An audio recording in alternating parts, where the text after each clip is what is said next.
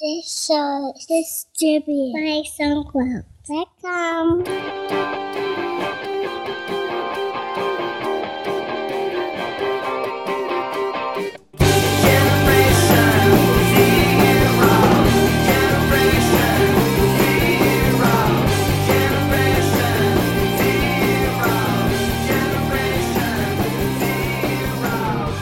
Welcome to episode 244 of TechSing, hosted by myself, Justin Vincent, and Jason Roberts.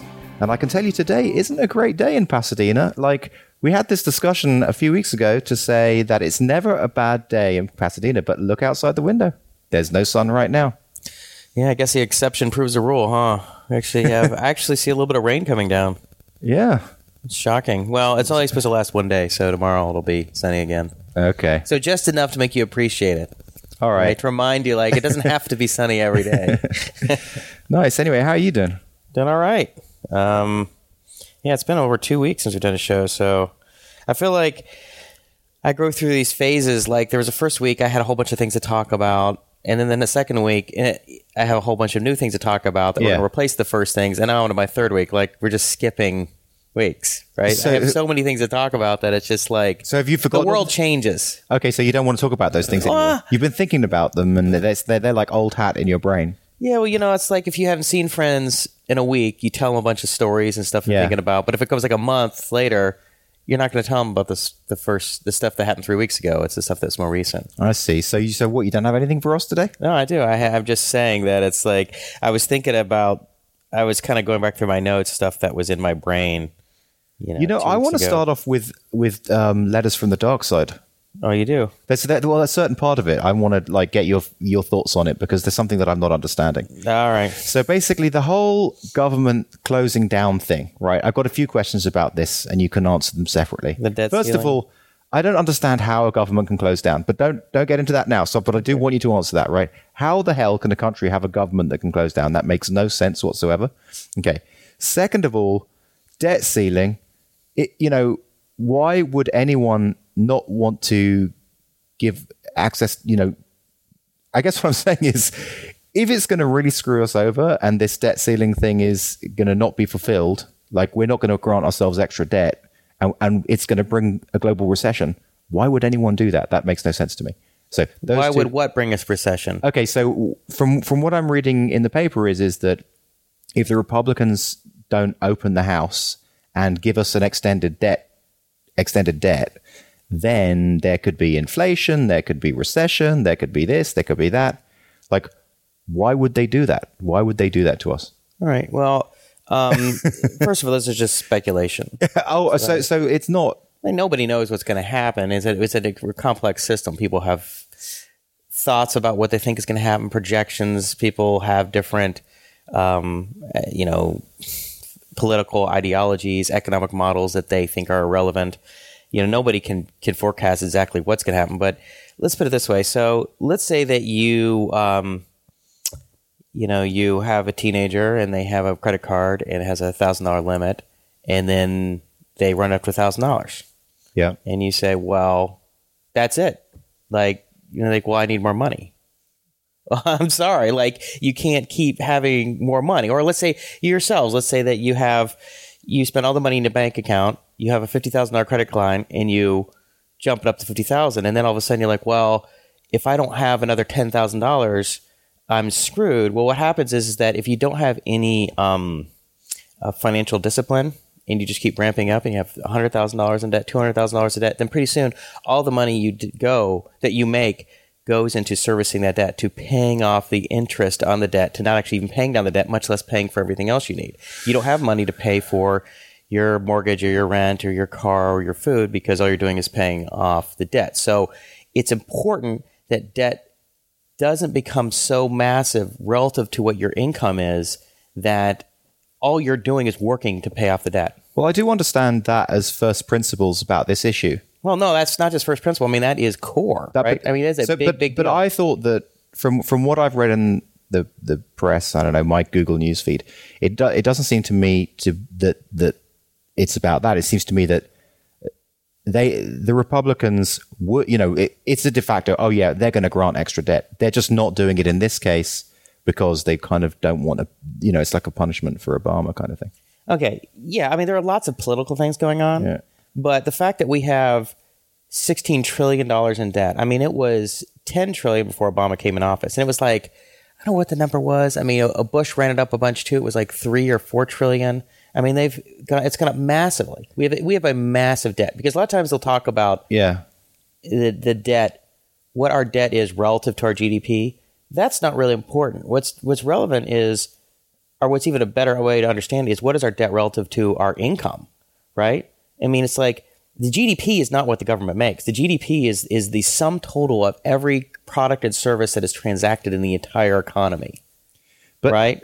So are you of the opinion that basically they're not signing it because they want to keep the debt down? No, you're not letting me finish. Okay, right. So let me go. You seem really anxious to jump in. If there's things you want to say, go ahead and say them, and then I'll answer. No, that's it. That's it. Okay, so the debt is a big deal. It's getting completely out of control. So the 16 trillion that we have, and that is getting to the point, if we keep growing at this rate, that the vast majority of the government's income is going to be just paying off the debt. So either one of two things are going to happen.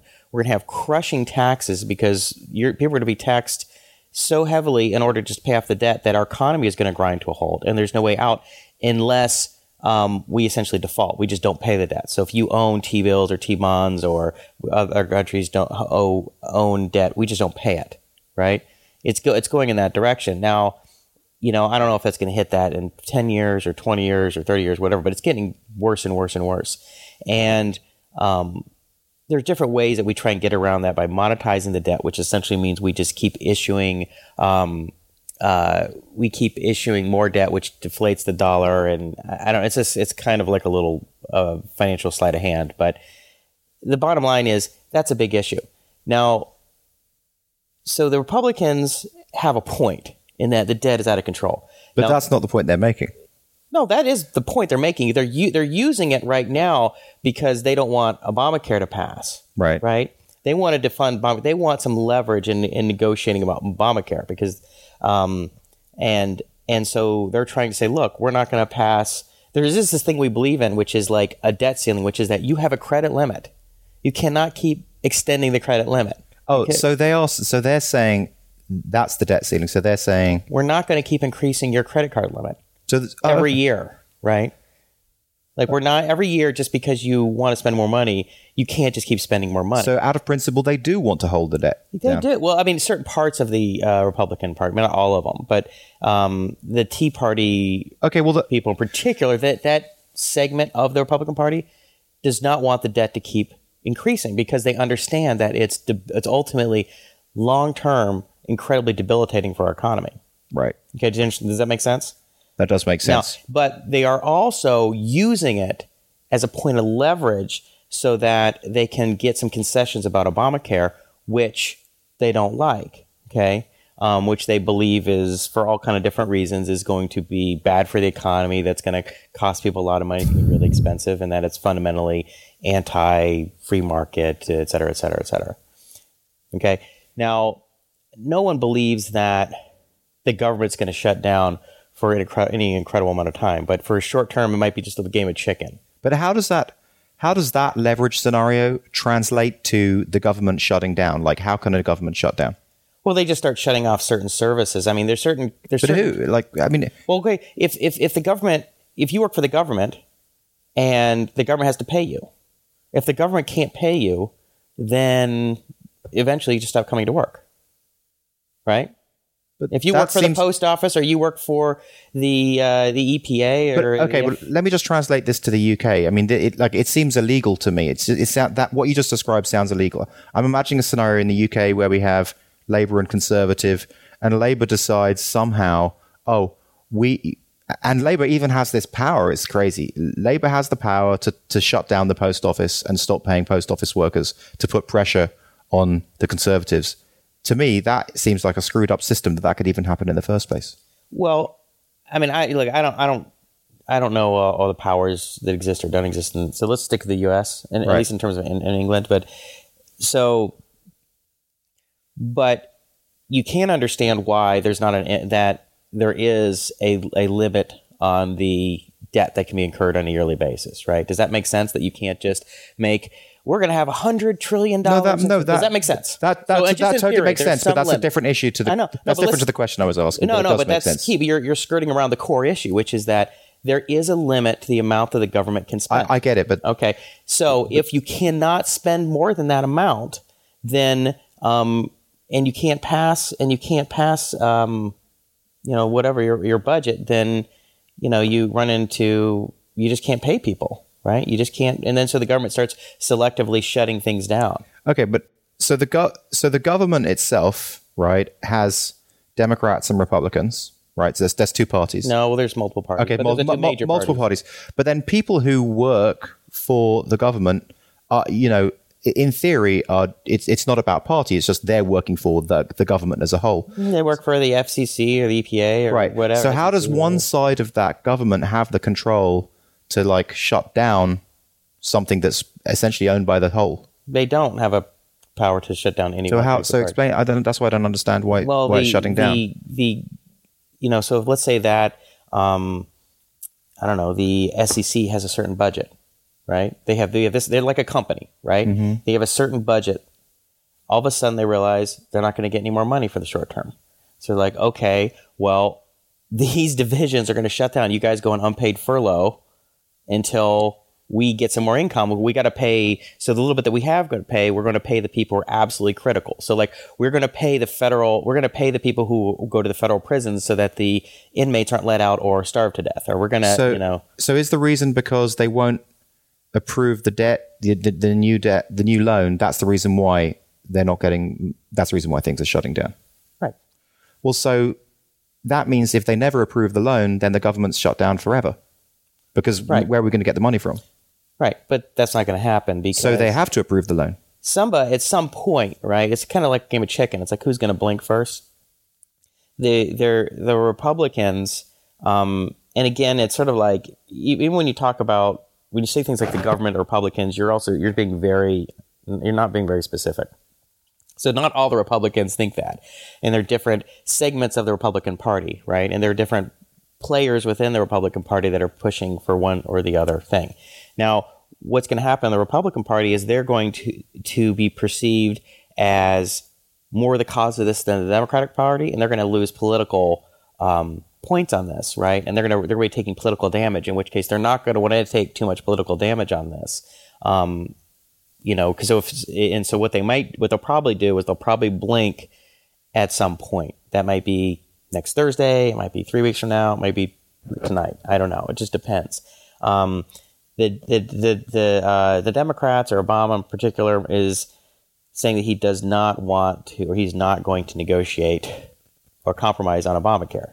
I'm not Republican or Democrat, but I mean, I could see both sides, right? I can see that, the Democrats are frustrated because look, we passed this legislation. That's not what's up for negotiation. That's not, we are passing, a funding bill, right? But these guys are refusing to pass it unless we go and revote or somehow amend either through funding means this thing that we passed, 2 years ago or whatever it was. So I must say, like, I do find the whole discussion that you said about explaining about we have to sometimes have it, we have to ultimately have a debt ceiling. It does seem kind of irrelevant when they have to pass it. Like they have to pass it, otherwise the government's going to shut down forever. Essentially, according to what you're saying. What could happen is, let's go to really severe cases. What could end up happening is that you end up shutting down big parts of the government for significant lengths of time. And then it could change the whole political dynamics. The Democrats could lose, the Republicans could lose. They could both lose as being a party to this. The Republicans could be considered to be the cause of it because they refused to pass this a raising of the debt ceiling. The Democrats for refusing to negotiate about this healthcare bill, and if they both take damage, then maybe some third parties start to rise up and take some get some political. So I don't know. In an extreme scenario, let's say it lasted 6 months, it could change the shape of American government. Sure. Huh. I mean, it's never happened before. I think the longest was like in the Clinton administration. It happened like, it was like 21 days or something like that. I mean, I think all this stuff will end probably within a couple of weeks. I mean, all these politicians are very sensitive to what the people in their districts and in their state think and are saying.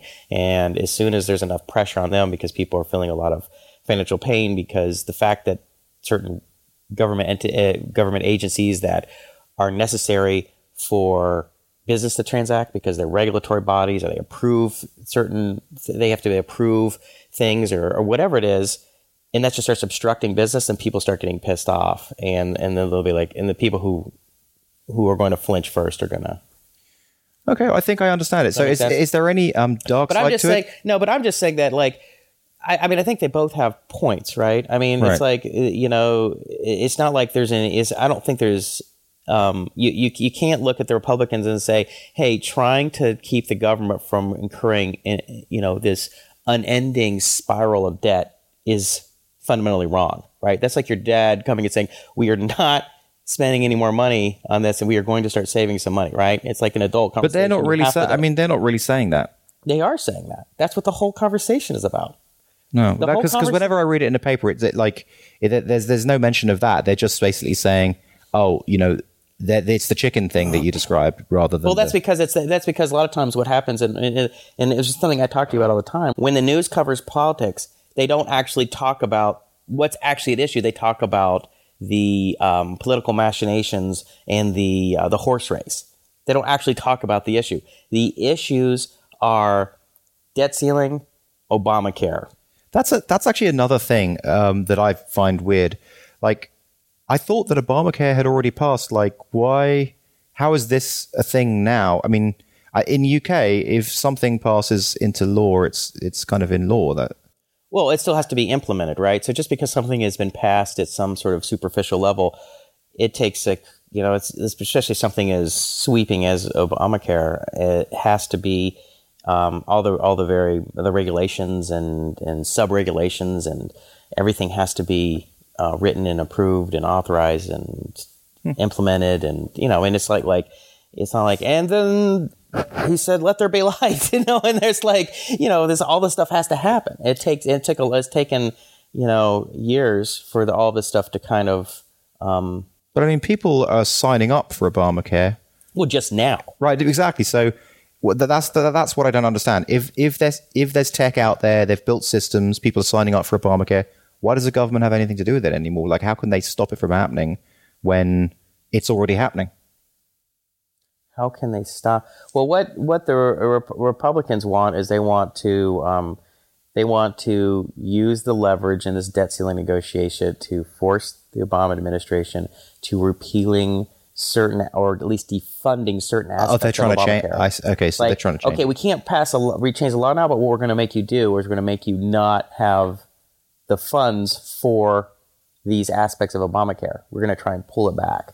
And the Republicans, to a large degree, would like to see Obamacare fall flat on its face, fail, not prove financially solvent, so that it has to sort of be either severely amended or repealed. Okay. Any dark side to all of this? No, actually, I sort of was like, this week I'll just skip the dark side stuff. Okay. We've done a lot of it lately, and all right. Well, listen, apologies to any listeners if that started off too political. I was just curious about those two questions. But Jason has fully answered as far as I'm concerned, just to solve my own curiosity. I mean, again, I'm not a Republican or a Democrat, so I'm not trying to take either side. I'm just saying that since you seem to not understand what the Republicans' perspective on this was, I was trying to lay their side out so that it'd be a little more. No, it's good. It's definitely not. It's like in any of the articles that I've read, that it hasn't explained it in that depth. It hasn't really spoken about the debt ceiling. It's just spoken about the chicken aspects. It's like fun. Well, that's the thing. If you watch MSNBC or Fox or CNN during like these political races, they never talk about the issues. They just talk about who has what states and how they're communicating with the potential voters. They never actually talk about the issues. Right. It's amazing. Yeah. We just talk around it. Have you ever talked to people who never actually say anything? They just talk around stuff, and it's just so irritating. You're like, dude, you just say it. Just say what you want to say. And that's kind of what our political journalism is like. And that's why someone who, like yourself, isn't even from this country and is only vaguely paying attention is totally like unaware of what the core issue is. Like, I don't even know what you guys are talking about. Yeah. No, exactly. No, I mean, because basically all the headlines are that I'm seeing coming into my newsfeed is, world about to go into global recession because Republicans won't sign this thing over. Do you know what I'm saying? Mm-hmm. So that's the impression that I guess is, I don't know, is Google News curating it that way, or I don't know, maybe it's just the ones I mean, those are the most what do they call sensationalist, right? They come and I don't know, again, it's the way journalists, the way the media outlets make money is they write sensationalist headlines and they focus on things like that, and it gets attention. That's why you're reading it, because you got the attention. I guess it goes to show that you're correct in the fact that Republicans could get a bad rep unless they're getting a bad rep in a sense. Well, yeah, I mean, it kind of depends. I mean, really what's important is thinking what the independents think, because the Democrats are always going to side with the Democrats. Republicans are always going to side with the Republicans. They're partisans. The people who are partisan, the people who vote who are really hardcore Republicans are never, ever going to vote for the Democrats, and vice versa. The hardcore Democrats are never going to vote for Republicans. It's the people who are less political, more in the middle of the spectrum, who don't necessarily think of themselves as really affiliated with either party. They might vote Republican sometimes. They might vote for the swing vote. They're the people that are being played to, and those are the people like. But there isn't even an election happening right now, so there's always an election happening. It's every 2 years. There's another election. There's some kind of election happening, and they're always thinking about the next election. Everything these politicians do, or the vast majority of things they do, is really about the next election, setting themselves up for the next election. I mean, things like Hillary Clinton was Secretary of State. That was about the next election. The reason she's not Secretary of State is about getting ready for the next election. What Kerry was doing with Syria, what he's doing in Iran, where he's in or out as Secretary of State, it's all about he's going to run, probably. These people don't do things without thinking about being elected or reelected or their party being elected or winning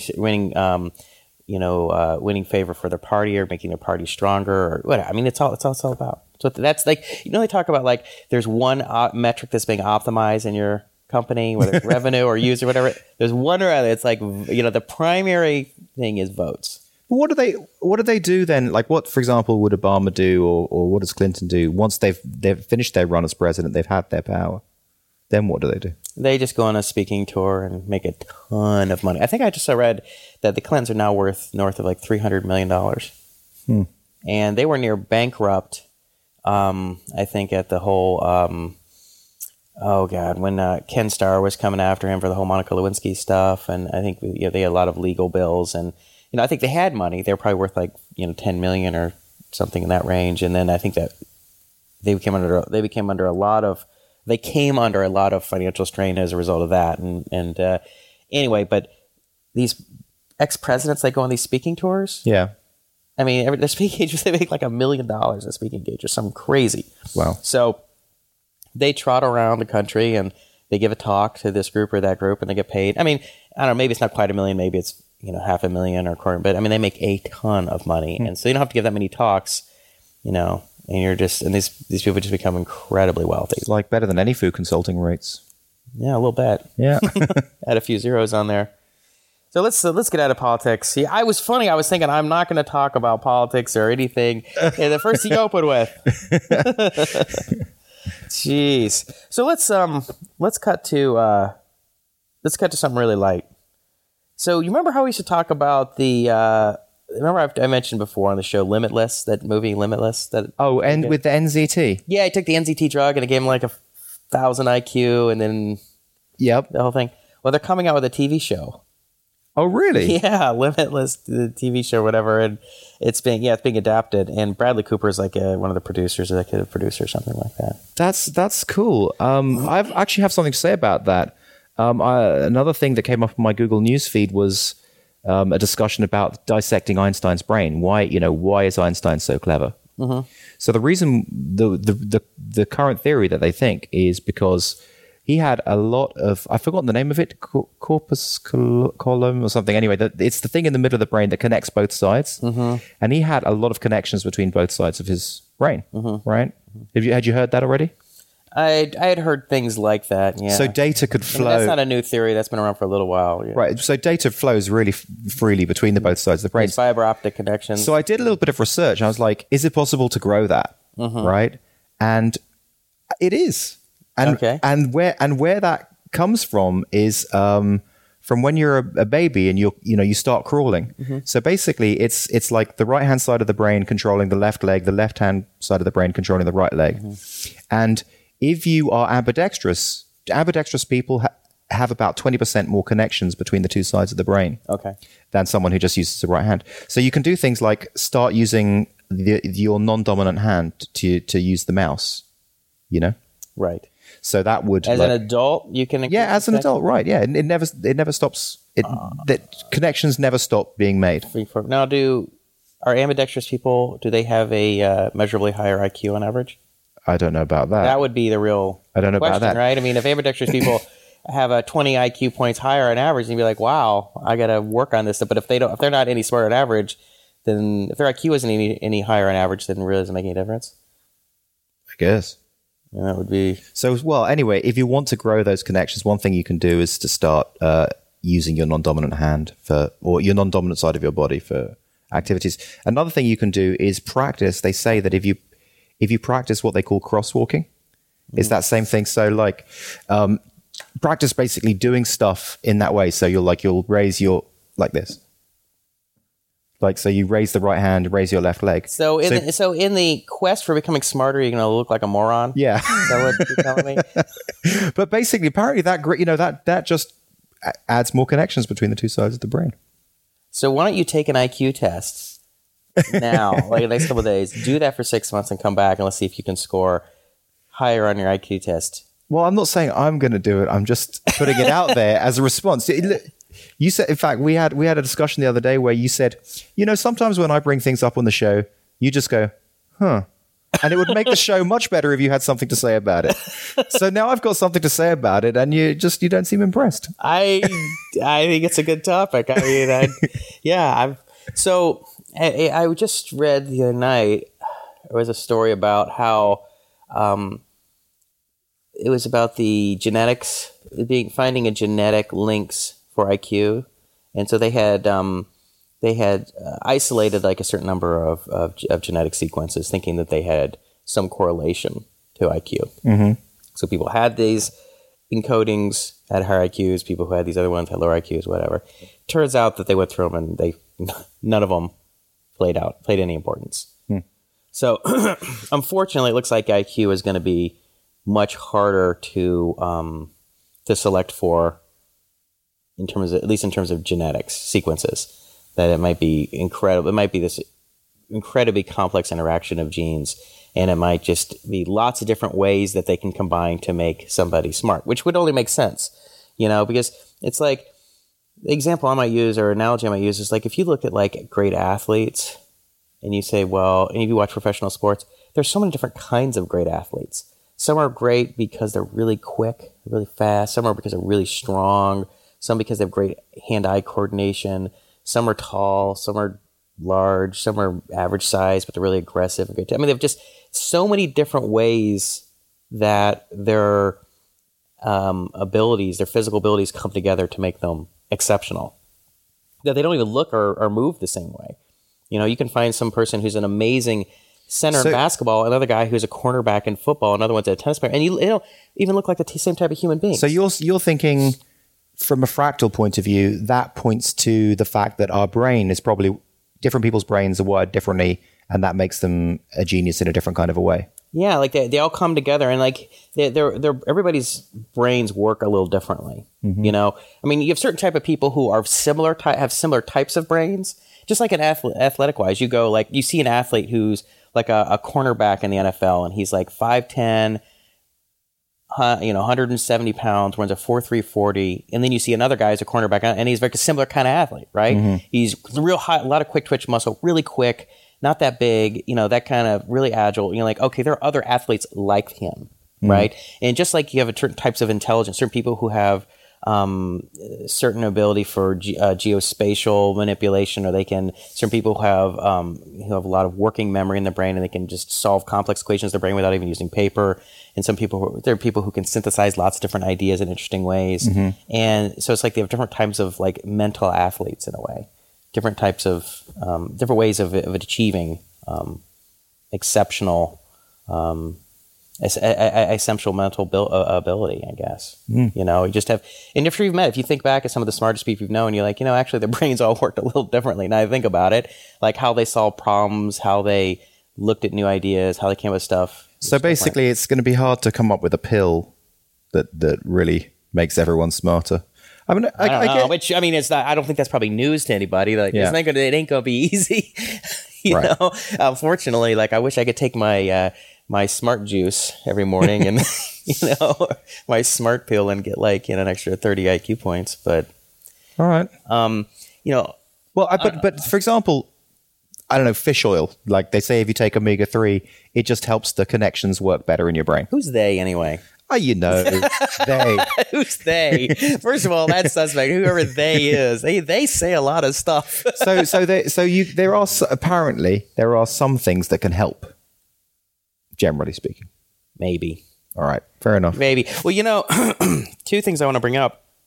One was I was just reading an article last night. I don't even have the link here, but the guy was talking about how he faked the arsenic DNA paper. Do you remember that? No. We talked about that remind me? a year and a half ago, where they were saying that they found some weird type of bacteria or some microorganism that was at the bottom of some lake that was up on top of a mountain that was like this incredibly acidic lake or something, and it was at a really high temperature or something, and the DNA that they had actually wasn't using like phosphorus or something; it was using arsenic.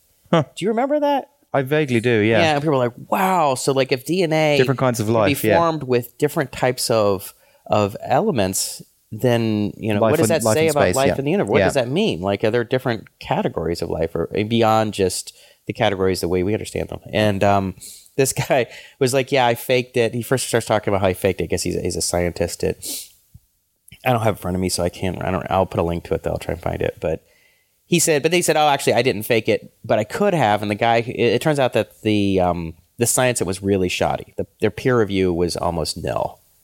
Like, there were crappy experiments, or the obvious experiments that the guy that they should have done to demonstrate something was true or not true weren't done. And so he did fake it, or he didn't fake it? No, he didn't. But he said that he was just as a joke. But he's like, you could have faked this because there essentially no peer review happened. And it was about the study. It was talking about how these journals, all these scientific journals, like Elsevier, your previous employer, claim to have this. Oh, we have this very high quality peer-reviewed process that makes all of our articles, all our scientific articles in our journals are of the highest quality, and the science is, at the top notch. And it turns out that in a lot of cases, it's just kind of crap. That the peer review sometimes doesn't even really happen, or if it does happen, it's kind of half-assed because the people don't have a lot of time to review it. It's only like three reviewers, and so they may not even spend that much time doing it, even if they do really do it.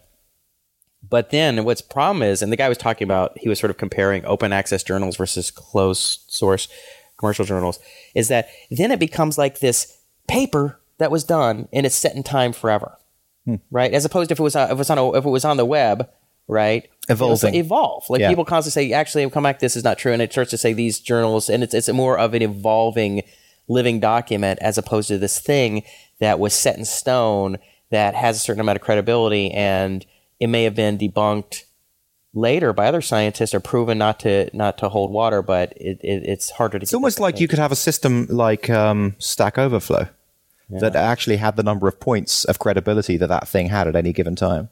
Exactly. And I think there are efforts to do things like that. In fact, I have a domain. I always thought it would be cool to do something. I have the domain openproblem.com. Oh, right. Which I thought would be perfect for something like that. Huh, nice. I always wanted to. It was like, you reserve a domain, you're always like, this project I'm going to do someday. And an open problem would be the perfect. How many of those kind of domains do you have? have a few. My two best, two that I like a lot are openproblem.com and signalcast.com. Yeah, Signal. I always thought that was cool. There's a few others I'm blanking on, but just a few. I don't like hoard hundreds, but there's a handful that I hold on to. Like one day, I want to do something with this. Mm-hmm. So speaking of the whole IQ thing, well, actually, before I get to that, the one thing I will say, he talked about in this article about the reproducibility project. Remember we talked about we might have on the show maybe a year ago about how a lot of the scientific literature or the studies that have been done, especially in psychology, turned out not to be reproducible at all. Right. It's like 60% or 80%, a huge number of them. Like they spot checked it. Like they just picked a bunch of articles from random articles with over the last, something like 5 or 10 years from all the different major journals, tried to reproduce them, and they can only reproduce like 30% or something. And these are the kind of things that go into the common literature. It's like the kind of things like, we tested 100 people, we put them in a room, they didn't eat anything for 30 minutes, and then they walked down a corridor past a cookie cart and they grabbed cookies. So we found out that 30 out of 100 always took the cookie first time or something like that. Willpower things. Yeah. And the kind of stuff that end up in articles, Malcolm Gladwell books and articles. Oh, really? I mean, I'm not saying, but that kind of this popularization of scientific research. And what's particularly interesting to people, the kind of stuff that like Malcolm Gladwell does a lot of discussion on is in the area of psychological research. Yeah, which is a lot of it is just not reproducible. Which you'd think, because in the world of like say physics or something, if you go, they do some nuclear accelerator and they say, hey, we found some new particles. Or we did X, Y, and Z. That is not necessarily proven. They do other research labs that reproduce that stuff. But they don't do that in psychology. Psychology seems to be much looser, lower standards. When the problem is that stuff is the kind of stuff that impacts people's ideas about how people in the world work, and they make decisions off this. Well, we know people work this way, so this is how we're going to do our marketing campaign, or this is how we're going to do our user interface, or this is how we're going to do X, because this is what people do. Because and I'm not just making it up. There's a paper about that. That paper could be just flat out wrong. What would be the solution to basically do the same thing they do in science, like get people to replicate it? Well, psychology is theoretically a science. You talk. It is a science. It's not. I don't think it's at the same level as physics. I'm sure psychologists who are anyone who's listening to this who might take a little bit of offense, but regardless, it needs to be held to higher standards. But and just like this guy was saying, there's this paper about arsenic. That's biology. That stuff needs to be held to higher standards. When you have low standards in science, it just impacts everything. Things lose credibility, and you come out that it's just wasted money and effort on a lot of things because people think things are true that aren't true at all, and they do things that are ineffective. Drugs, and I think there's been a lot of evidence to show that's happened with a lot of drugs and a lot of medical procedures are pressed because the studies are done on sample sizes that are just way too small, and then they come out and they extrapolate and say, well, this procedure works or that procedure works, and they just do it, and it turns out later like, oh, well, it turns out that doing nothing would have been just as helpful or whatever. But I don't have any data on hand, so I can't point to articles. But have you? Can I change the subject? Yeah. Have you started watching Breaking Bad yet? We stalled out halfway through season 2. So Breaking Bad finished. Yeah, do not give away any spoilers because not only. Have I watched the rest of it? I'm sure there are a lot of listeners who haven't maybe on their. I'm not going to give away any spoilers. The only thing I can tell you is it's perfect. Yeah, it's perfect. Like the ending is just perfect. Yeah. So I would recommend like that where you stalled out sounds like where I stalled out. There is kind of a point where you're like it's just a bit too much or something. I don't know. It's just off-putting. Depressing. Yeah, it's depressing, right? I got a little depressed. He gets so bad. Yeah, it got to the point where I was just sort of like, it wasn't that it was so bad, it was just depressing. The cancer and everything, and the strife at home and everything. It's just like depressing. And you're just like, I feel every time I watch this, I feel bad. Like I'm not in a good mood. I'm just feel stressed and kind of bad. As opposed to like, it's not feel good. It's not feel good. No. But there's certain types of shows where it's not like it's a happy show, but it doesn't cause me the same kind of stress or does that kind of negative. Like if I watch The Walking Dead, I mean, it's a post-apocalyptic nightmare. But right? it doesn't, you don't get so, yeah. I get adrenaline. Like, you know, I can't go to sleep afterwards. My adrenaline is going. But I don't feel kind of like stressed. Like I used to, when I watched The Sopranos and those people were constantly screwing each other over and self-destructing, it just made me feel ill. It is kind of similar in that sense, yeah. Actually, I had a show, have you seen Falling Skies? Yeah, with old Noah Wiley, who's from ER. Yeah, I've watched like half of a couple episodes over time. I haven't watched the show. I don't Because really know. I think it really reminds me of Walking Dead. I looked at it. It's not the same quality though. It's not. Kind of like it's like Defiance or Revolution. It's just kind of. I mean, it's like okay on the IMDb scale, it would be in the 6. It's like a 6.4. It's not. It's not like an 8 something, or it's not like The Wire or Breaking Bad or something that's just incredibly realistic and incredibly engaging. It was okay. What do you think of Revolution? I watched like 2 episodes and I was dumb. I tried. It's like one of the shows I wanted to like. Yeah. I really wanted to like. I mean, you know, it's like something to watch. You're always looking for a show. Like, I hope they, like, you really come up with a really positive attitude because you're like, I just want a few really great shows I'm excited about. You know, that like at the end of the day, after you've, you know, when you're eating dinner or whatever, I just want to just relax and, you know, a moment of escapism, and you're looking for a show like that. And then a lot of them just are disappointing. They're just like, you know, like Defiance. I've talked about Defiance, which is like Gilmore Girl with aliens and death. I think you should give Falling Skies another chance. Go back to the first few episodes and just force yourself to watch 3 episodes, and then no, it's not as good quality as the other shows, but it's of a similar ilk. So if you like that kind of show, it could be your friend for a while, you know. Yeah, we did that with Defiance. You know, every time we're watching, we're like, I guess I could watch another one. You know? I mean, it's kind of dumb. You know, it's all right. The characters are okay. The story's kind of meandering. It's just kind of whatever. I mean, it's just like there's nothing else. It's either that or House Hunters, you know, or just something stupid like some HGTV thing my wife has recorded. She's like, "Well, do you want to watch, you know, International House Hunters?" Like, not really. All right. Like, all right, fine, I'll watch it. Or you know, whatever. I think the thing about Breaking Bad though is it kind of raises the bar for these kind of shows. Oh yeah. I mean, there's like moments where they kind of I don't know, like they'll use images to kind of foreshadow. Like it's all so tightly integrated. I don't know, like maybe they'll show a spider going across the desert as the show opens. And then they'll tie that back in as well later, you know.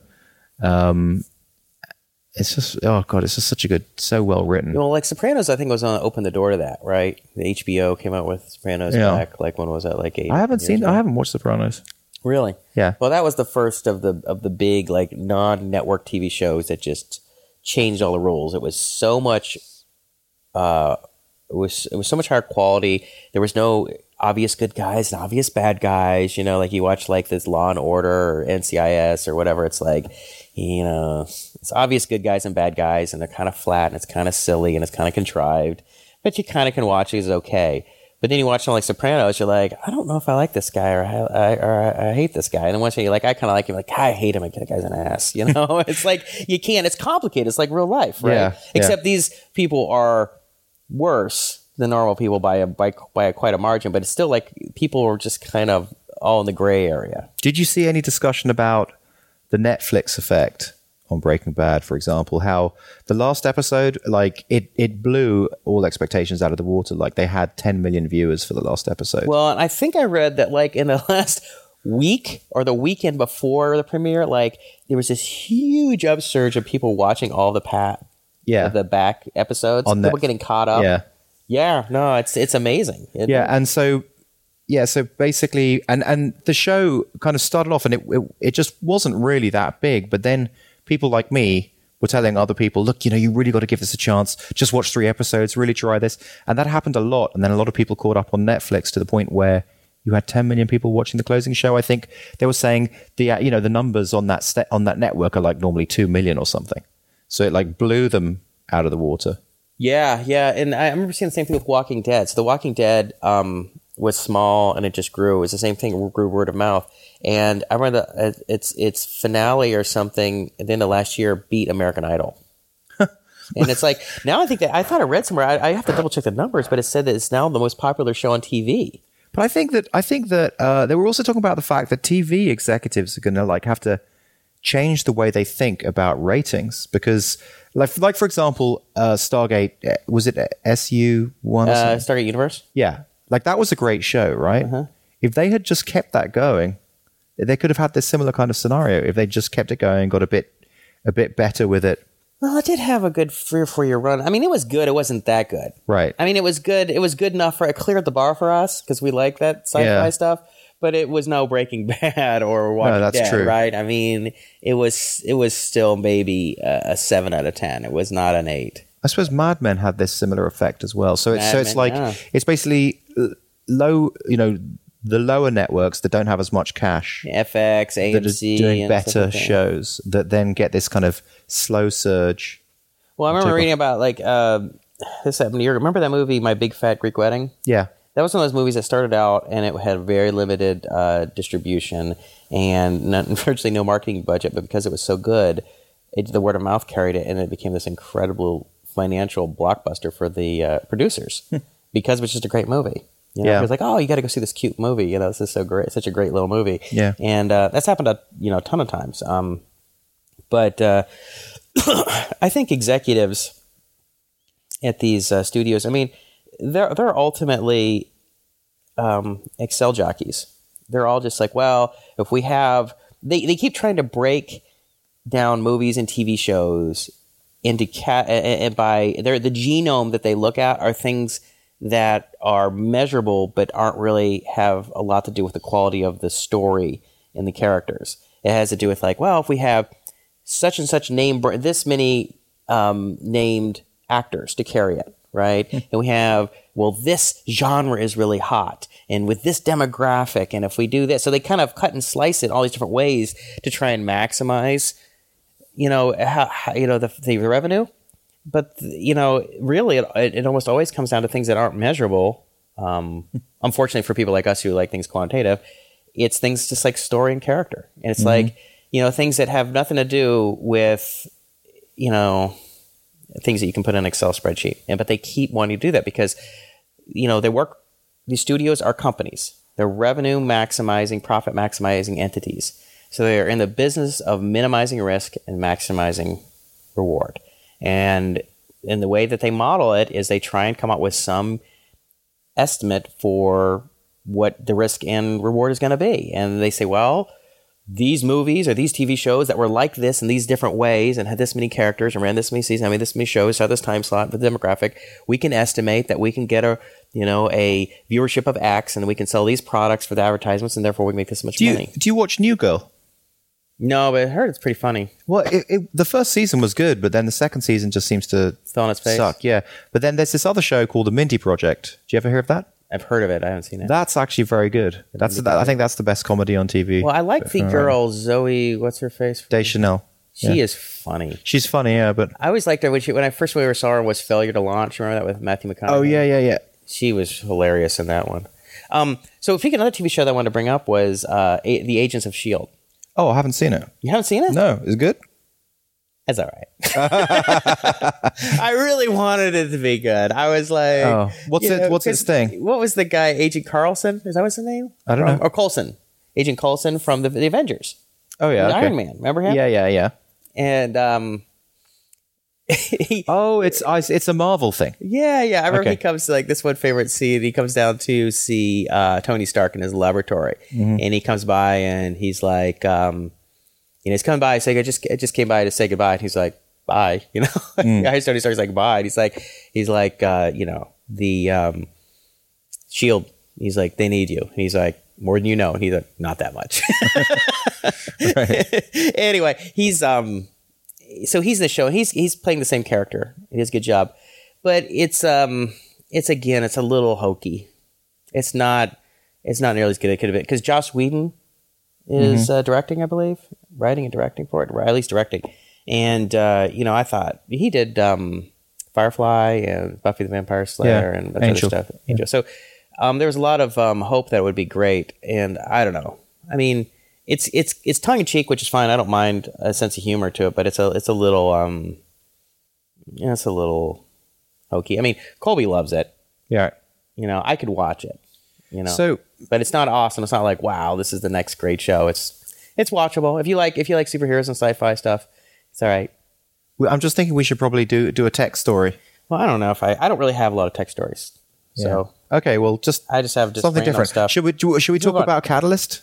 Well, one last thing I wanted to talk about. I got two more on the TV show stuff. Well, Okay. I won't take too long on it, but so The Walking Dead returns October 13th. That's Sunday night. So do you think it's worth me getting into Walking Dead and watching from the Yes, I've beginning? been telling you for like 2 years. It's fantastic. I guess I'll give it a go. Will you do it? I mean, for me?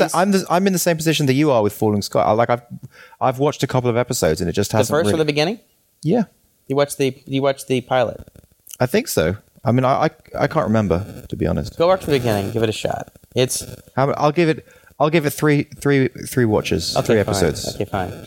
And there's a new spin-off set for 2015. They're going to create a new group of people, a different part of the world. See what's going on. So that's pretty cool. The other thing is there's this hilarious open letter or it's more of like an open letter in video form called "Making Star Wars Great Again." Do you see that? No. It's dearjjabrams.com, and it's really funny. But they have 4 major points. Is that first of all, Star Wars is not cute. It's not kid friendly. It is, hardcore, right? And so the way that it kind of got screwed up was like the Ewoks, and then what was that guy, J.J. Binks, or what was his name? JJ. No, Yaya Blinks. Yaya. No, it was something. You mean else. the cute guy with the goofy- fluffy ears? Yeah, like with that just the long killed ears. it. Yeah, yeah. It's just the worst thing. The thing is, it's not clean. Like the old version, it's like dirty. We'll call it immaculate filth, right? And like the Millennium Falcon and stuff, it was dirty, and it's a secondhand universe. Like everything's kind of but this makes it realistic, right? That's how the world is. Yeah. That's how the universe is. Whereas like the newer versions, everything was like clean. The spaceships were all clean and shiny, and it was. But Star Wars, we're talking about. We're talking about the Star Wars. But J.J. Abrams. But it was George Lucas. J.J. Abrams is doing he's taking over. Oh, so George Lucas screwed it up himself. Yeah. Even though he made the first one. The first one was really good. The second, I think the best one was, I think, considered by Star Wars aficionados would be Empire Strikes Back. That was the hardest core one. Yeah. Right. The third was, it's on the frontier. It's not in the city. It's not in the library. It's not Parliament. It's the Badlands. It's the frontier. It's out there. Right. So you got to make it. And the third one is the Force is mysterious. Like you can't over-explain it. It's just part of the magic of Star Wars. So it's that was really interesting. Not cute. It's not clean. It's on the frontier, and the Force is mysterious. That's how you make it great. And who wrote that? I don't know, but I loved it. I thought it was really entertaining to watch. It was really funny. Nice. So there, I'm done with TV, with entertainment TV, and Do you have any tech so stories? let's talk. Why don't we jump into Catalyst for a little bit? Yeah. Okay. So we had our first session of the year last week, and we had our second one last night. Yes. So my new idea was to have teach the kids this year how to build their own websites, and that we could roll that into maybe even developing their own web applications to some degree. Because we can start out, teach them HTML, CSS, then we can start doing front-end JavaScript. So they can, you click on a box and it turns from blue to green, or they move stuff around, all the mouse over, mouse down events kind of stuff. And then we could slowly transition that to maybe moving to their own VPS and moving code onto the server. And my initial idea was to start them on NeoCities, which is kind of the new GeoCities. So it's neocities.org. And first thing I'll say is and I went down a list of all the things that I thought didn't work very well last year, what our biggest problems were. Number one was bandwidth, was a nightmare, right? We had a constant problem with internet connectivity, and that caused any number of disruptions and confusion and frustration or whatever, right? The second problem was me writing the entire development platform, because then it was like that became the bottleneck. If I had time to work on it or add features or fix things, it were good. If we didn't, it would cause problems. Of course, took a lot of my time and caused a lot of stress for me. The third was, I think that I didn't always have a very clear idea what I wanted to accomplish in an individual session. I'd kind of wing it. And I think that sometimes it worked okay and sometimes it didn't. And it just depended. And so there were some other little things that I thought of, but that was there was a few things. Well, there was a straggler kid problem as well, like people starting... Right. 3 weeks in, or 6 months in. Yeah, 6 months in, and then just all being at different places. That was a huge problem. Yeah, it was, because it's like having people join a math class halfway through the year. Right. As opposed to jumping on your soccer team. It's just different. It's not the same thing. It's cumulative.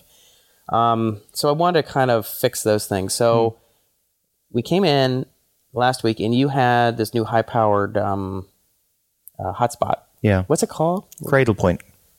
And that was amazing, right? The second thing is, what was the second issue I brought up? So I didn't build my own software. Right. I said, let's just use NeoCities, because NeoCities, you can create an account and then you can go in there and just add a new page, edit the page in the browser. Yeah, you don't even need an email address. You just go there, type in a username, and create your web page. I think you have to do an email address. Well, no, you don't. No. Really? Just go for it. Okay, so now... NeoCities has some shortcomings. Like, there were about half a dozen things that were really irritating me. Like, you can't edit the name of the file. Right. Every time you create a new web page, it would have a bunch of crap boilerplate HTML in there. I mean, not just like, an empty body and an empty head with a insert title here. I mean, like, there was a ton of bullshit. Let me guess, you were itching to build your own NeoCities. I was dying to, like, dude, this is. Let me show you how this should be done. But then I resisted. Well done. I took a deep breath. That's good. Nice, Sandy shook me off. I said, should I? She's like, don't even think about it. Okay, good. So I didn't do it. I said, we're just going to go with NeoCities despite its warts. Because even with its warts, it's something that I don't have to spend any time on. And my thought is, too, that I want to, sooner rather than later, get the kids onto their own individual VPS. So this is just something that we're going to do for 6 to 8 weeks. Okay. Right? So if there's things about it that aren't great, then fine. Because I found a VPS that it's $1 a month. And you can set up their own. I set up one already, and it's just like any other VPS. It's just, it's 256 megs of RAM, and it's kind of limited. But that's fine. For these websites, it'll be way more we need. So I thought last class went incredibly well. Yeah, the first one. Yeah, I was on a high from it. Well, it went amazingly well, and the kids were super happy because they created websites that were then available to the real world. Mm-hmm. So obviously they did web pages like, this is Colby's web page, and Colby is the best kid in the world, and like here's a link to Marco's. Here's a link to Marco's lame, useless website. And I love that stuff. And and we were telling them, like, all right, how to style. Like, here's a paragraph, how to style it.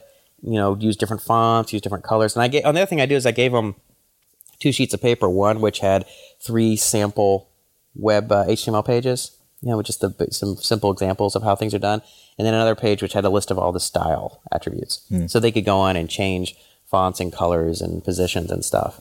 And they love the visual aspect of it, and they love that it was more like an ongoing thing, like it was their project and invisible to the world. So that was huge. And then Colby, actually, it was kind of interesting. So, like, after the class, do you remember at the end of class, everyone else left. It was just you and I and Colby. Mm-hmm. Everyone's left, and Colby starts like hitting a table and banging his fist, and he's like really mad. And we're like, "What's going on?" And he had accidentally deleted his code.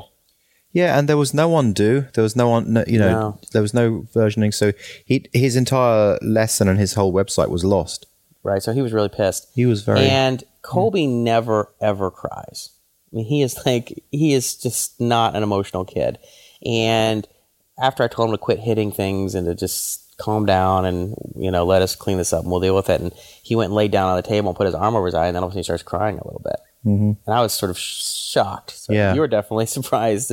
And so I actually felt terrible. I was like, Colby, just, take it easy. We'll sort it out. So when we went home, and he had his dinner, and I said, all right, as soon as you're after your dinner, I said, I'll sit down with you. You can sit next to me and tell me what was there, and I'll just put it back for you. Okay? So he sits down, and I'm like, Colby, why don't you scoot over? Let me sit there. And he's like, no, let me do it. And so then he does it, and within like 10 minutes, he had recreated the whole thing. Great. I'm like, well, I guess you don't need me. That's You're good. good. And then I showed him a few new things, and it was good. And then the next morning, I was already up in San Francisco, and Sandy calls me. And she's like, so guess who was up at 6:30 in the morning working on their website? So that was great. You know what we should do? Why don't you put a link to Colby's website in the show notes? Sure. That'd be fun. Yeah. And he has a link to a couple of Marco's and Sophie's and Liam's as well. And then I got an email from Sophie's dad, and she said that her mom, and she said that Sophie was up past her bedtime working on her website. That the kids, so there were a few of the kids they liked it. We got back this week, and not everyone had worked on their website. Even though I sent an email to the parents saying you encourage them to try and do a few things. So we'll see how that goes. I mean, I'm going to try and continue to give them stuff to try and do. Well, we've got some stragglers as well, and we've got kids at different levels.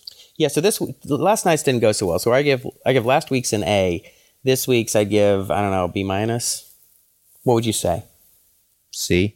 C. What would you describe? What were the issues? Well, so the issue was that the cradle point didn't work as well. I've got no idea why. It just makes no sense. It was so amazing because it was funny. The week before, when you were telling me about your cradle point, I'm like, that sounds awesome. You're like, oh, and I'll bring it. And I'm like, should I bring the jetpacks as backup? You're like, don't worry about it. It worked fine. I'm like, are you sure? Maybe I should bring it back. You're like, I'm telling you, you're like, don't. And it bring did. It worked amazingly the first week, right? This week, this was second week. It just didn't work. Thank God I had them on my backpack. I would have sucked. But like, what? I just don't understand why. I mean, I guess it could be weather. I mean, it was a bit cloudy. No, it was not. I don't know. I actually think that we should try and find a way to get proper internet. Oh, and that place would cost a fortune. And then, it would? Yeah, oh, yeah. To get like wired internet connection in there. Well, mine's $30 a month, Comcast. Oh, we could talk to it. I don't know. Maybe we could look into it. But I mean, the cradle point, I don't know, dude. It's frustrating. It should be a solved problem. Like, this should be a solved problem. Totally. It's like electricity should not be going out in the middle of the day, right? It's like, this is solved. Yeah. We're in 2013 here. Like, why is this an issue that we can't have bandwidth for 10 kids? I mean, I plugged in a jetpack and tried to use it. For 5 minutes, there was not like it said it was connected. 5 minutes, there was nothing. Like, you couldn't even use that jetpack. So I don't know what was going on. And then stuff started working, and then it was very slow. So that was the first issue anyway. And then the second issue is we had a couple of new kids coming in, which we said we weren't going to do. Like, kids should just. We said all the kids are going to be there from day one or nothing. Yeah. So what I meant was that I'm not going to add kids like a month or two in, because if kids are going to get sick, they're going to have, the parents go on vacation for a week. I mean, you can't. It's not like you can say you can't ever miss a class. The other problem is realistic. But what we had is Niall wasn't there last week, and then Ian and Grant weren't there this week. Not all the kids are at the same level, so that's frustrating because it's like you're talking to some kids how to spell cat. Mm-hmm. I'm just if it was doing English, it's like some kids are just learning how to spell cat, and they're not able to do it. And other kids are like learning how to spell disgruntled, right. And they totally know how to do it. And so it's like with such a different level of expertise, that makes it tough to teach. Basically, I'm working with the stragglers. I'm working with the stragglers, and you're working with the other ones. So I got the alpha geeks, Marco, Colby, Liam, and Riley. And the problem with those guys is, like in a classroom, usually you have like the really bright kids are kind of quiet and keep them to pay attention. And then like the kids who aren't as bright or aren't as academic are the ones being disruptive and loud. And we have the opposite effect.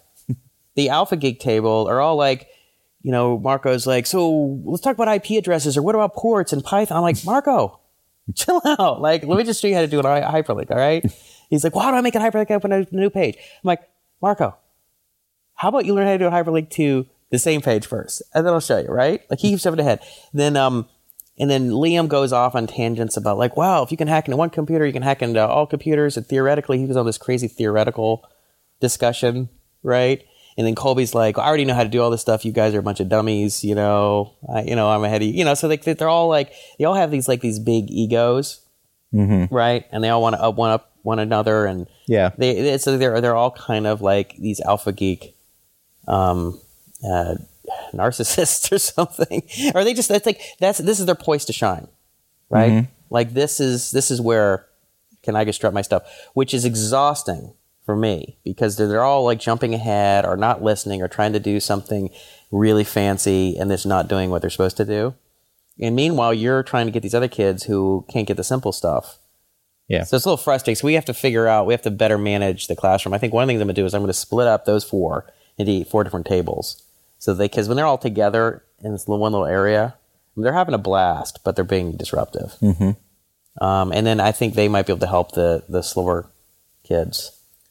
Maybe we could pair them up, like one of the higher achievers with. I wonder if that'll work though, because every time I tell one kid to help another kid, they never help them. Yeah. I kept saying, "Sophie, you help Bora. Sophie, you help Bora," and she explained it. And I come back 10 minutes later, and Bora's doesn't learn anything. I'm like, "What are you guys doing?" I mean, I think kids. I don't know. I mean, I don't know if I'm not doing it right or if it's just when they talk about kids helping other kids. Really, you're talking about kids who are much older helping much younger kids. Yeah, that could be the case. Yeah.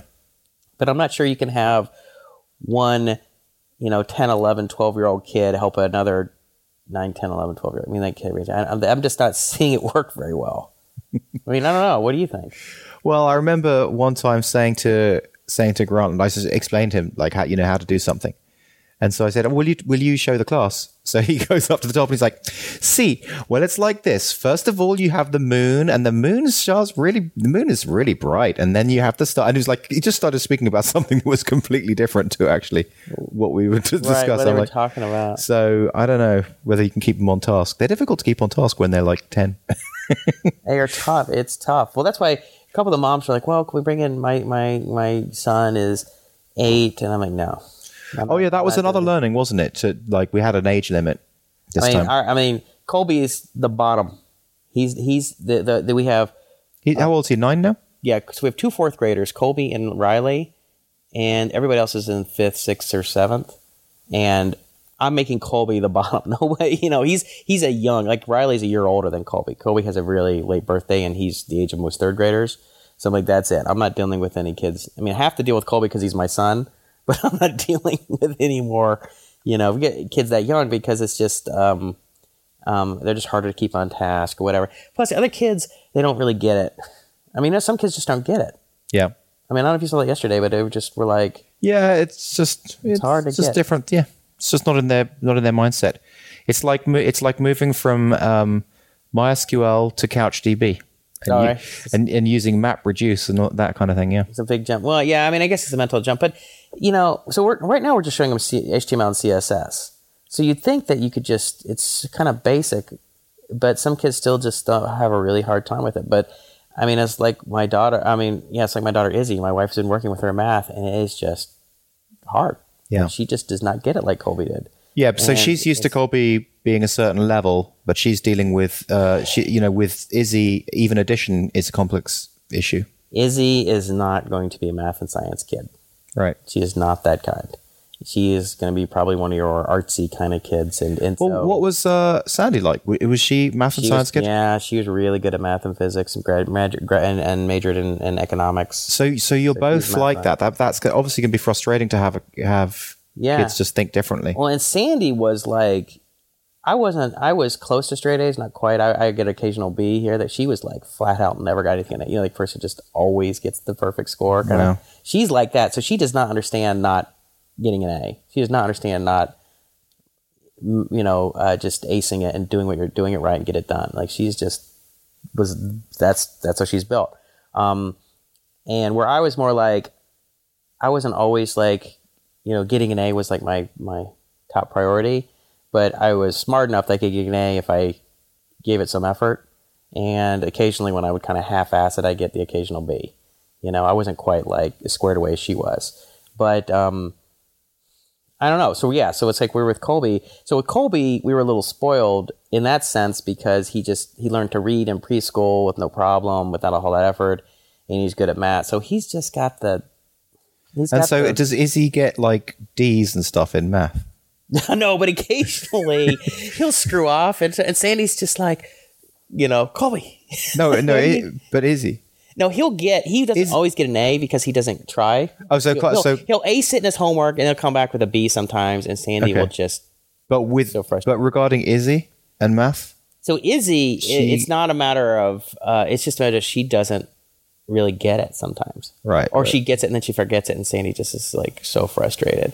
So I don't know. We're talking to her teacher, and her teacher's hilarious. Her teacher is amazing, and she's like, I have an Izzy. Not only is my daughter also named Izzy, she's just like Izzy. She's in Izzy. She's like kind of off in her own little world, much sort of like kind of a little more artsy and free spirit and stuff, and just kind of doing her own thing. And she's like, so she's perfect to have as her teacher. that's great. And so we had a long parent teacher conference with her a couple weeks ago, and she That's fine. It's just the kind of kid she is. she's this kind of kid. She's not going to be, embracing or doing well in things like math and physics and chemistry. She's just not. Where Colby's, he just is. He's naturally good at that stuff, and so we just have to change our expectations. So it was so funny. So I was talking to our Izzy's teacher, Mrs. Mathia, and it turns out we saw in the paper that her son was a national merit finalist or something like that, which is a really, really big deal. Right, yeah. And we were like, oh, congratulations. Because she had talked about how she has teenagers. She's like, I just love teenagers. My teenagers are great. I really enjoy having teenagers. So now we're like, well, now we know why you have a teenager. Your kid's a national merit finalist, for crying out loud, right? What's not the like, Yeah. And she's laughing, and she's like, tell us about how her daughter, was like, said, well, I hope you don't expect me to do that. She's like, don't worry. That was never in our thoughts, though. It's okay, because her daughter is at a performing arts You're right. school. It's like, don't worry. Missy. So, yeah, you just have different types of kids, and you think it's funny, like, you think like, well, if both of her mom and her dad are a certain way, that the kid's obviously going to be that way. But, I'm not sure what's going on with Ari. I don't know where she's going to fall, but we may only have 1 out of 3. It's like we both have blonde hair, and then only one of our kids has blonde hair. Like, You how may does only have that 1 out of 3 in what sense? 1 out of 3 that is math. like kind of a math and science yeah. sort of, Yeah. that in that kind of world. It's just sort of, it's just surprising. That's You interesting. just think, oh, well, all our kids will be like this. It's a double recessive, kind of like blonde hair, blue eyes. Like we have blonde hair, blue eyes. It's almost impossible for our kids not to have blonde hair, blue eyes. Mm-hmm. But obviously, as we just talked about, right, brains are much more complicated. Mm-hmm. Just, it's just, you don't know what you're going to get. Well, But Colby is his own challenge. Trust me. Colby's guys, his mom calls, has an attitude problem. So that's a whole nother set of issues. all right. So let's talk about some other. Oh, so I'm going to stay on the kid thing for a second. I had a couple of kind of interesting things. So, one thing I was really excited about is, or I'm not very excited about it. So, was it raining? Wow, Proper rain. real rain. Wow, I feel like I'm in Southeast Asia or something. It's monsoon. Oh, it just feels like London to me. Does that rain a lot in London? It does. It rains a fair bit. Huh. But it's nice. Cool. Makes you feel nurtured. So you remember I told you about how Colby was getting I signed him up for private instruction in baseball. So every Sunday he'd do like a That was like a great one of the best hacks. life hacks. Yeah. Like you could sign him up for like you'd send him to camps or send him to like club travel teams that practice 2-3 days a week, and it's going to take a ton of time. Too much time. But and you not- just go once yeah. a week and you get like one-on-one instruction with an expert for like a half an hour to an Yeah. hour. It's just blows it away. And so in baseball, like I think I mentioned, he's since he started in April, he's just gone quantum leap. He's a completely different skill level, completely different kid. And so he just started football. And as it turns out, he's the quarterback. They made him the quarterback, Oh, wow. which is kind of cool. When you're a parent, it sounds silly, but it's kind of cool. Like one thing that really sucks, and it seems really stupid, but any parent when you talk to him will admit it. If your kid is the star, one of the stars, it's really fun. It feels really good to watch. When your kid is one of the worst ones on the team, it's really depressing, Right. and really frustrating. And I've been on both sides. I mean, Colby in basketball, for some reason, he his team would beat every other team by 40 points. So in most other teams, he would probably been like the second best kid on the team, maybe not Yeah. the star of the team, but he would have been one of the better kids. He was probably the second worst kid on the team because we had all these all stars, and it just happened randomly. And it was frustrating to watch. Like, Colby, what are you doing? Colby, quit. These other Right. kids, you're seeing them do stuff. You're like, it's just irritating to watch. But he's always loved football, right? He loves football, yeah. And so he, so he's the quarterback and also the free safety. So he's kind of like the star. They put him he can do everything. Either the quarterback or the running back or the safety, or he even punted. And I actually started feeling bad because a lot of kids are sitting around and he never subbed out. And he subbed out one play on his own. He volunteered or moved 2 plays. And so then you start feeling a little awkward, like Colby, like maybe you should sit out a little more, because you hate being with parents, your kids sitting out all the time. And it's like, why does that kid always get to be the pitcher? Why does that kid always pick? And usually it's like the coach's son, which makes it double irritating. Like, come on, man. So what? So do they play other teams now, or is it? Yes. Okay. Yeah, but I tell you, so last week we had the scrimmage, whatever, they're teaching them, and it was so funny watching him. So Colby's the quarterback, and it was just like when you see like on TV and you'll see like the practice for like the pro teams, and he's like running the offense. He's like, put his hand on the shoulder of the receivers, do this, like giving them instructions and telling them what to do. I'm like, what the hell is he even telling these people? He doesn't know what he's doing.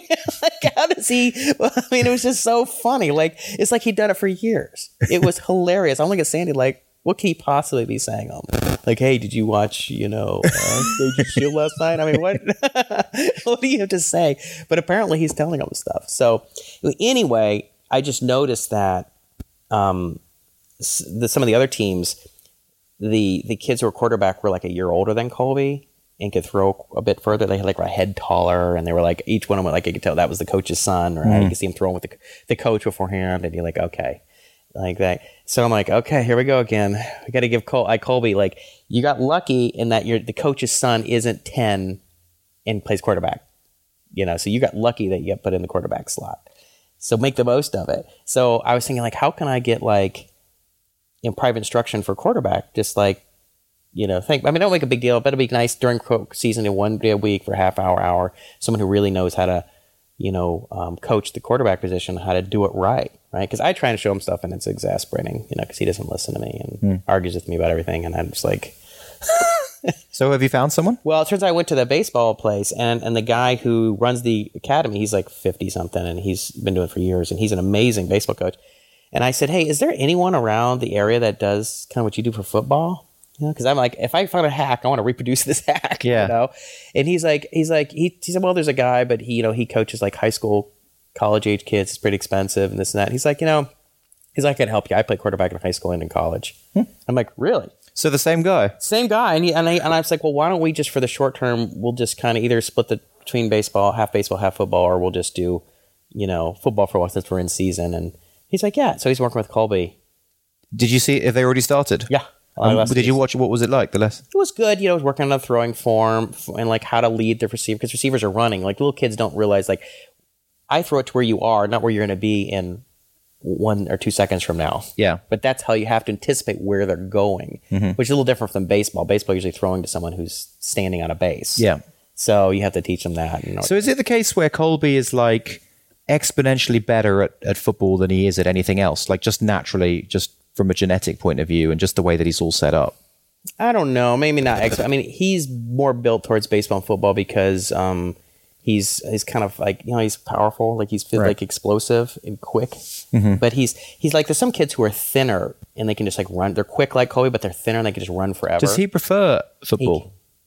He does. Football, Is football his favorite game or baseball? I think he likes football, baseball, and basketball about the same. Oh, okay. I mean, it depends. Like, sometimes I ask him and he kind of just goes back and forth. I think he likes them all. It just depends. Sometimes he's bored of one or not bored, but he's like, another one's, he hasn't been doing as much, so he's like a little more into it. Yeah. But he loves, like, you get him out there and it's like puppy dogs. Like, he's like, like a bunch of them are standing around, he just like launches into 3 of them and dog piles. I'm like, dog, he's like, you could tell they are just having a blast.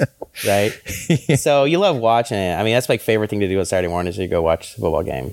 I mean, it's just super fun. Nice. But, and one last Colby thing I'll talk about. I guess it'll be the Colby show. So Colby, did I tell you about his birthday party? No. So he said what he wanted for his birthday party was a limo ride to Chuck E. Cheese. Where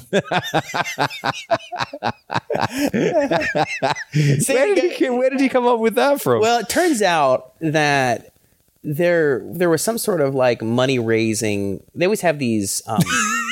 They always have these fundraising campaigns at the schools. Yeah. And it's like they do in like Boy Scouts and Girl Scouts and stuff. Like you sell cookies or you bring in lots of recycling, or they had like a box top thing like you could bring in, and the kid who brought in the most would get a free trip to Disneyland, or one was like a limo ride to Chuck E. Cheese. Huh. And Colby's like, that is awesome. That's the coolest thing I've ever heard of. So I guess he realized that he wasn't going to win that thing. And so he asked Sandy for his birthday. And Sandy's like, you know what your dad does for a living, right? She's like, I believe I can hook that up. So, it was just a handful of kids. We did Marco and Liam and his buddy Mock over. And we rented I used Uber and called on an Uber SUV. So we had like I think on the way over we had like a Navigator, and then the Lincoln Navigator, and then was a Cadillac Escalade, big black new SUV.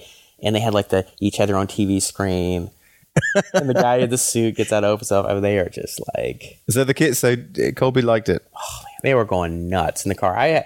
First I was like, well, why don't we just let them ride with the guy, and I'll ride with you. After she's like, I don't think that's a good idea. I think you better be in the car with them. Yeah. So I did. I sat in the front seat, and I had to constantly be like, guys, take it easy. I mean, they were just losing it. They were. I mean, it was like a bunch of guys at like a bachelor party. I mean, they were. Fast forward 10 years, and it's going to be like it's going to be prom. They're 9 through 11, and they're already acting that way. I'm like, guys, take it easy, right? Yeah. But it was funny because I was looking at the kids, and I was like, we could use this as a recruiting tool. I was joking with the Uber guys because Marco's is Richard Feynman's grandson. Liam's dad is the astrophysicist. And Mock's dad is a nuclear engineer, and Colby. And I was like, we got like Uber's new engineering team. Nice. So that turned out to be a lot of fun. And then on the way back, we just dropped all the kids off at their house one by one. So nice. But that sounds hilarious. Yeah. So you got anything? You know what? I don't have anything. This is a lame effort from me, apart from my opening political discussion. Oh, right. Well, so we should think about beginning to consider wrapping up maybe in like 10 minutes. Okay, so I got a couple things. So went up to Uber last week. Yeah.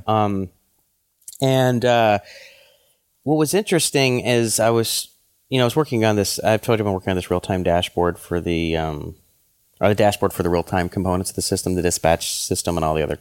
Now it's not just the dispatch system. There's all these different other floating components.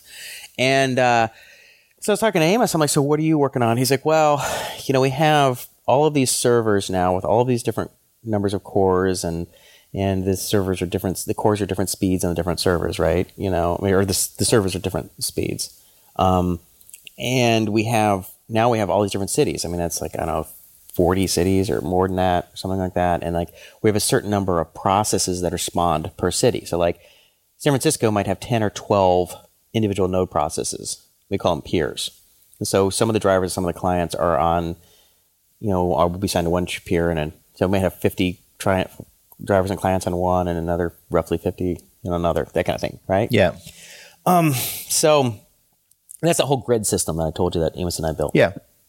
So now we were trying to figure out, I was like, well, the problem is now is we're trying to figure out like how we should allocate cities to servers so that we don't have all of these cities spiking at the same time and driving up having all the cores going to 100% or not to 100%, but getting really busy.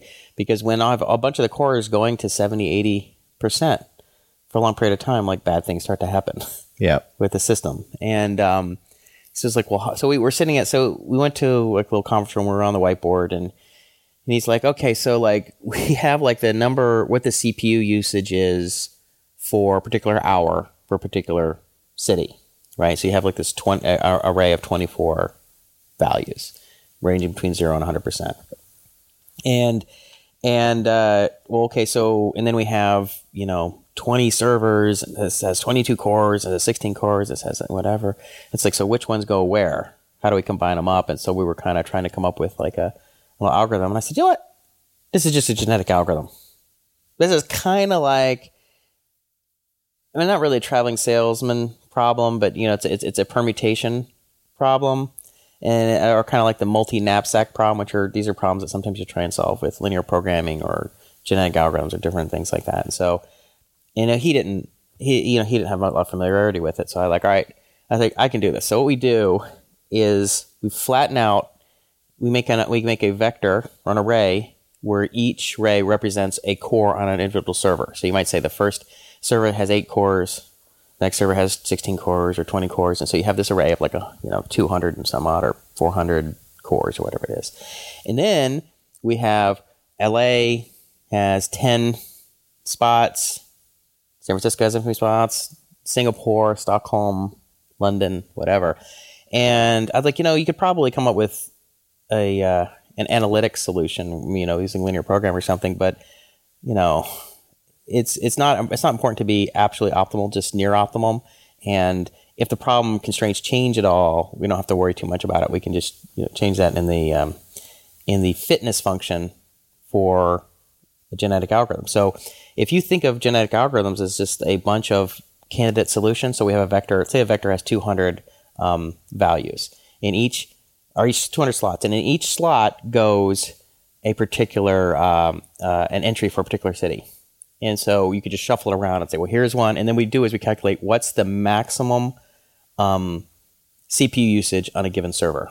So we want to minimize the maximum on any given server. So that's what I call, it's kind of a min-max algorithm. So if we constantly are make the worst case, then that'll give us ultimately our best solution. So, and I was talking about this, and he was just like, I don't know what the hell you're talking about. I'm like, don't worry, I got this. I'm like, let me do this. This is awesome. Because it's what sometimes I like to do is swoop in if I see like a really a cherry problem, like I'm on that one. And so I built that. I worked on that for one of the days I was up there. I just kind of came in. I'm like, I was thinking about the problem, and actually I didn't tell him. Then I told the next morning. I'm like, I figured out how to do it. This is how we'll do it. Right. And I was working on a little yesterday, so it's pretty neat, because you don't get an opportunity to use cool techniques like genetic algorithms on real world problems, And I'm like, this is actually kind of custom. So what does it do? Does it just give you a best answer? So it basically says you should configure servers like this, or does it continually swap the configuration around? I think version 1 will just say here is the best proposed solution, right? So it's and you look at what we have now, let's go to our config, because right now it's sort of statically configured, and you'll say, okay, well, let's go change our static configuration in the config file to match what the system is saying. And you could rerun it every couple of weeks or whatever. But I think later on what you could do, as we're making this thing dynamically configurable, which we are, is we can have the thing just kind of reruns every hour and spits out and says, move this guy here, move this guy here, move that guy there, and you'll be optimal. That's cool. So in the way, and actually it's not a genetic algorithm, it's an evolutionary strategy, which is very similar. So it's you have say 100 candidate solutions, and you go through all of them, and you figure out, and you give a rating, a fitness, and the fitness was what was the lowest maximum CPU usage throughout the 24-hour period. So if you maxed out at 34%, and the other guy maxed out at 50%, well, you're better. Right, your worst case was better. Yeah. And so you go through, and then I just, fitness you want to rank by, so you just say 1 divided by the. But I guess the other vector is how many connections that server handled. Well, we can actually we can have a more sophisticated metrics, but CPU usage was what I'm using now. Right. And so. But couldn't that just be low CPU usage because no one ever used that server? No, it's a low CPU usage on that region, on that city. Okay. So what is the CPU usage for LA? And so I take I think we'll probably do is the last 2 weeks or last month. Okay, so in other words, so you're going through all of the instances, you find the one with the lowest CPU usage, and you're saying, right, this the way that this instance is configured is good. Our worst server, our busiest server is going to max at 47% at Thursday at 5 o'clock. See, the thing about it is depending on the number of cores, you see, I'm not sure you can. Is that load? Are you basing it on load? Yeah, CPU load. because load is calculated differently depending on how many cores you have. So that's the only issue with that. No, it's what I mean. I'm not sure exactly the numbers, but basically, it's the amount of CPU usage on an individual core. CPU usage per core. Yeah, Okay, and fine. then so it would record it. So the different servers have different. What I gave them a multiplier. So some servers say if your multiplier is twice as fast, if your server is twice as fast than my server, then you have a 2 Okay. multiplier. So I'm going to normalize that. So if like it ran 60% on you, or let's say yours is twice as fast, it ran 30% on yours, and run like roughly 60% on me, Okay. on my server. So you normalize it, and then you denormalize it or whatever on the way out. So I thought that was pretty cool. Yeah, that's a to nice, use a little AI stuff, and So we actually spoke about some tech in the show. yeah. So that was it. Well, and first I was going to use genetic algorithms, but then I realized that doing crossover between, so crossover is like you would say if you had single point crossover, which is the simplest sort of crossover operator for genetic algorithms. It's like basically you have a genome, you have one solution, one vector, one array of 200 slots, another array of 200 slots, and each have a different. Each slot has a different region tier number.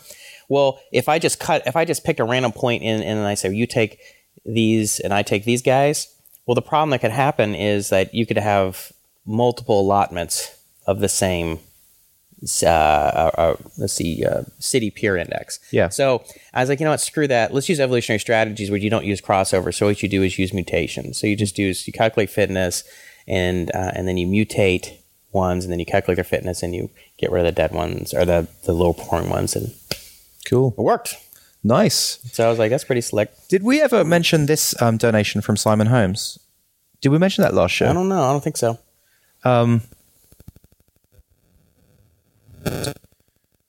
Anyway, Simon Holmes donated to Texting. Thank you very much. How much? I don't have that number right here. Let's have a look. I don't have that number here.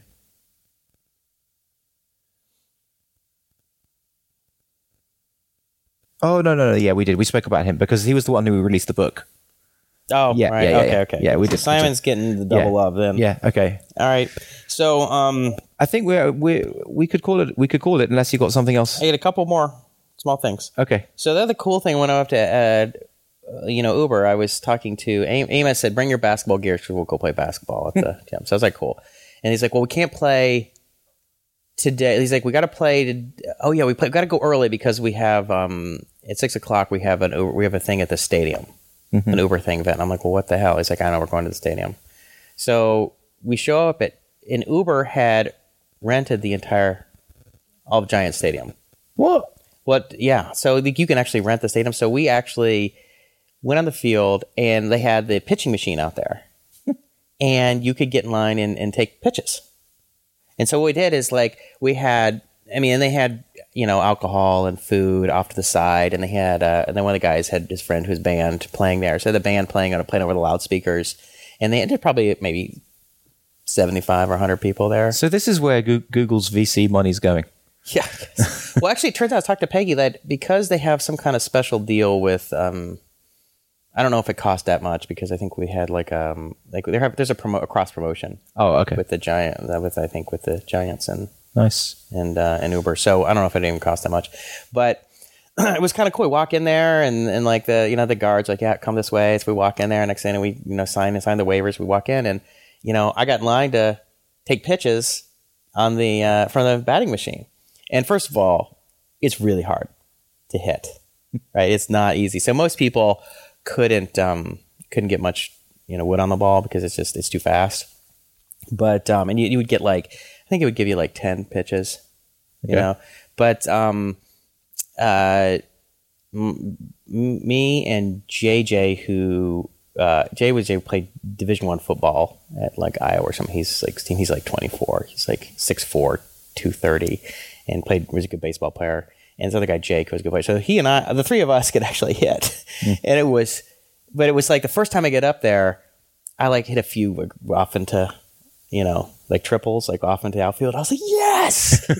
And I was dying to go back through. I was a little kid at the swim park going back to the running as quickly as I can back to the water slide, because I didn't know you could go through a board once. And then because I had like 10 or 15 people be waiting around, and I see JJ back in line. I'm like, you can do this again? He's like, yeah. I'm like, I'm doing it again. And so we the three of us just kept going through over and over again, and the second time through, I went and I had kind of a mediocre. I kind of hit a few decent ones, but a lot of them were. Did anyone get a home run? Nobody hit it out, but JJ and I could both get it out to the, almost to the wall. Like we both got a handful that cracked a few out there. Great. And the third time I did pretty good, and the fourth time I had another good one. So I have a video of Jake took a video of one. He was kind of commentating, where I got a hold of one. I'll put like a little 10-second clip, 10-second clip up there. But I tell you what, 43 years old, and I'm still I was like a little kid. Taking pictures. I'm like, this is great. Oh, and then Amos. So Amos gets up before me, and Amos has never played baseball, and he's not. So he doesn't get anything. And then I get up there and I cracked a bunch, and he's like, and I'm like, do you see? And he's like, what? I'm like, dude, you weren't even there. And then he misses. I don't know where he was. And the last time I'm up there, like I got a bunch of really good hits, and then like the last two were like just barely got a hold of. And he's like, oh, it wasn't bad. I'm like, Are you kidding me, right? You missed all the other ones. I thought he was jerking my chain. Like, you're messing with me, right? You didn't see those. So it's like, I got no proof from the dispatch team. I mean, other people knew solve it. It was like, my buddy doesn't even. Well, you got it on video. I do. I show him. He hasn't seen us. I'm like, all right, Amos, I got evidence. At least I got Jake to take. Well, I wanted video because I wanted to show Colby.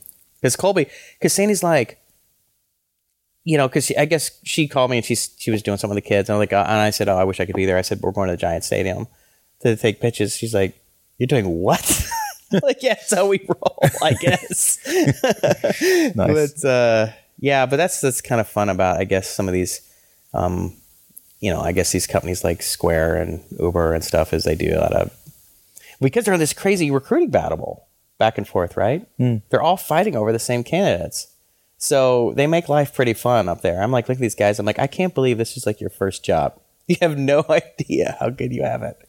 Like, this is like the life. Like, we're just going to go to Giant Stadium, and you guys are just going to be like running around the outfield, catching fly balls and hitting. I mean,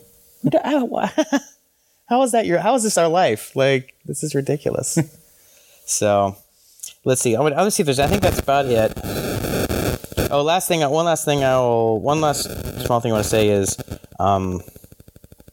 whatever. I'll talk about it. So, Colby's, remember I told you about the Kerbal Space Program stuff? Mm-hmm. So, he tried to install a new version, and it didn't work, and just crashed. And so, it was weird. I don't know if you've seen this on Macs, but, because he kept asking me to reinstall, and every time I try and reinstall, it didn't do anything. It's the same crash report would come up.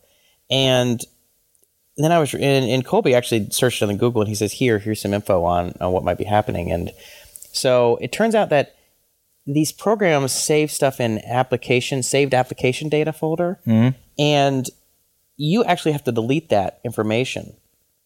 Otherwise, like, at least for the KSP or Kerbal Space Program, if you installed a new version, it would still go and look at that corrupted data, that bad data report, and it would just throw up an error. Have you seen that on Windows? I have, but like, obviously other programs, they're just better at managing that data. Like, that's where they store the data, and they're better at managing it. But for example, when you drag a program into the trash on Apple, like, it generally deletes. It works a little bit like the registry. Like, it knows that there's a few places where it needs to delete thing from. Mm-hmm. But if they haven't like put that into the program, then it won't do it. Right. Yeah. Right. Yeah. It's I thought it was really weird. I mean, I was just so happy that I got it, because he's been asking me like every day for the past 6 weeks to install it. So I was like, finally figured it out. But I just was like, I was like, why? I mean, I thought Macs were just like, you just remove the directory. It wasn't like Windows where you had to go and do an uninstall and delete that's unique to that program. That's unique to that program. I actually do have one thing to talk about before we sign off. Okay, cool.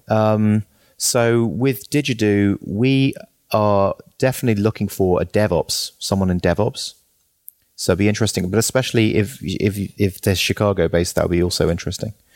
So if you know anyone in DevOps, and basically that's different to System Ops. So SysOps is like purely, sysadmin, but DevOps is this whole new thing where basically you're a sysadmin, but you're a coder as well. You're a hybrid. Yeah, you're right. You can kind of do both But the both kind of well. coding that you're doing is like, in support of the system administration. and exactly. everything. Yeah. Yeah, so it's kind of in that mid Yeah. there. So Anyway, so, yeah, have you we- talked to anybody yet? No, not yet. Not yet. But interested to hear from people. Actually, there's an interesting startup called Hired.com. Have you heard about that? No. So what they do is basically Hired.com. They're creating like an auction marketplace for every week. They have 50 engineers on there, so they themselves vet people coming into the system. They do a pretty thorough check, and like they'll only put people who they really think are good coders, good people. So then they have like 500 companies who can bid on those people. Do you know what I'm saying? Mm-hmm. So there'll be, you can go into Hired, and I'll just show you the. Don't worry about the show, but just talk about the show because it's All not going to Yeah, sure. be not going to make for great radio. Okay. Yeah, so you just go in and you can just get a really, good insight into these people. And it was reminding me of a little bit like one of the tasks that you were working on. Was that MeCruit or something? MeCruit. Yeah. I could imagine that could have been a place that it could have gone. So it's interesting that you... So you would do what? Explain it to me one more time. Make sure. Okay, so you go up there and you just describe yourself and other companies bid? Yeah, so basically you put your profile on, but it's like a detailed profile, right?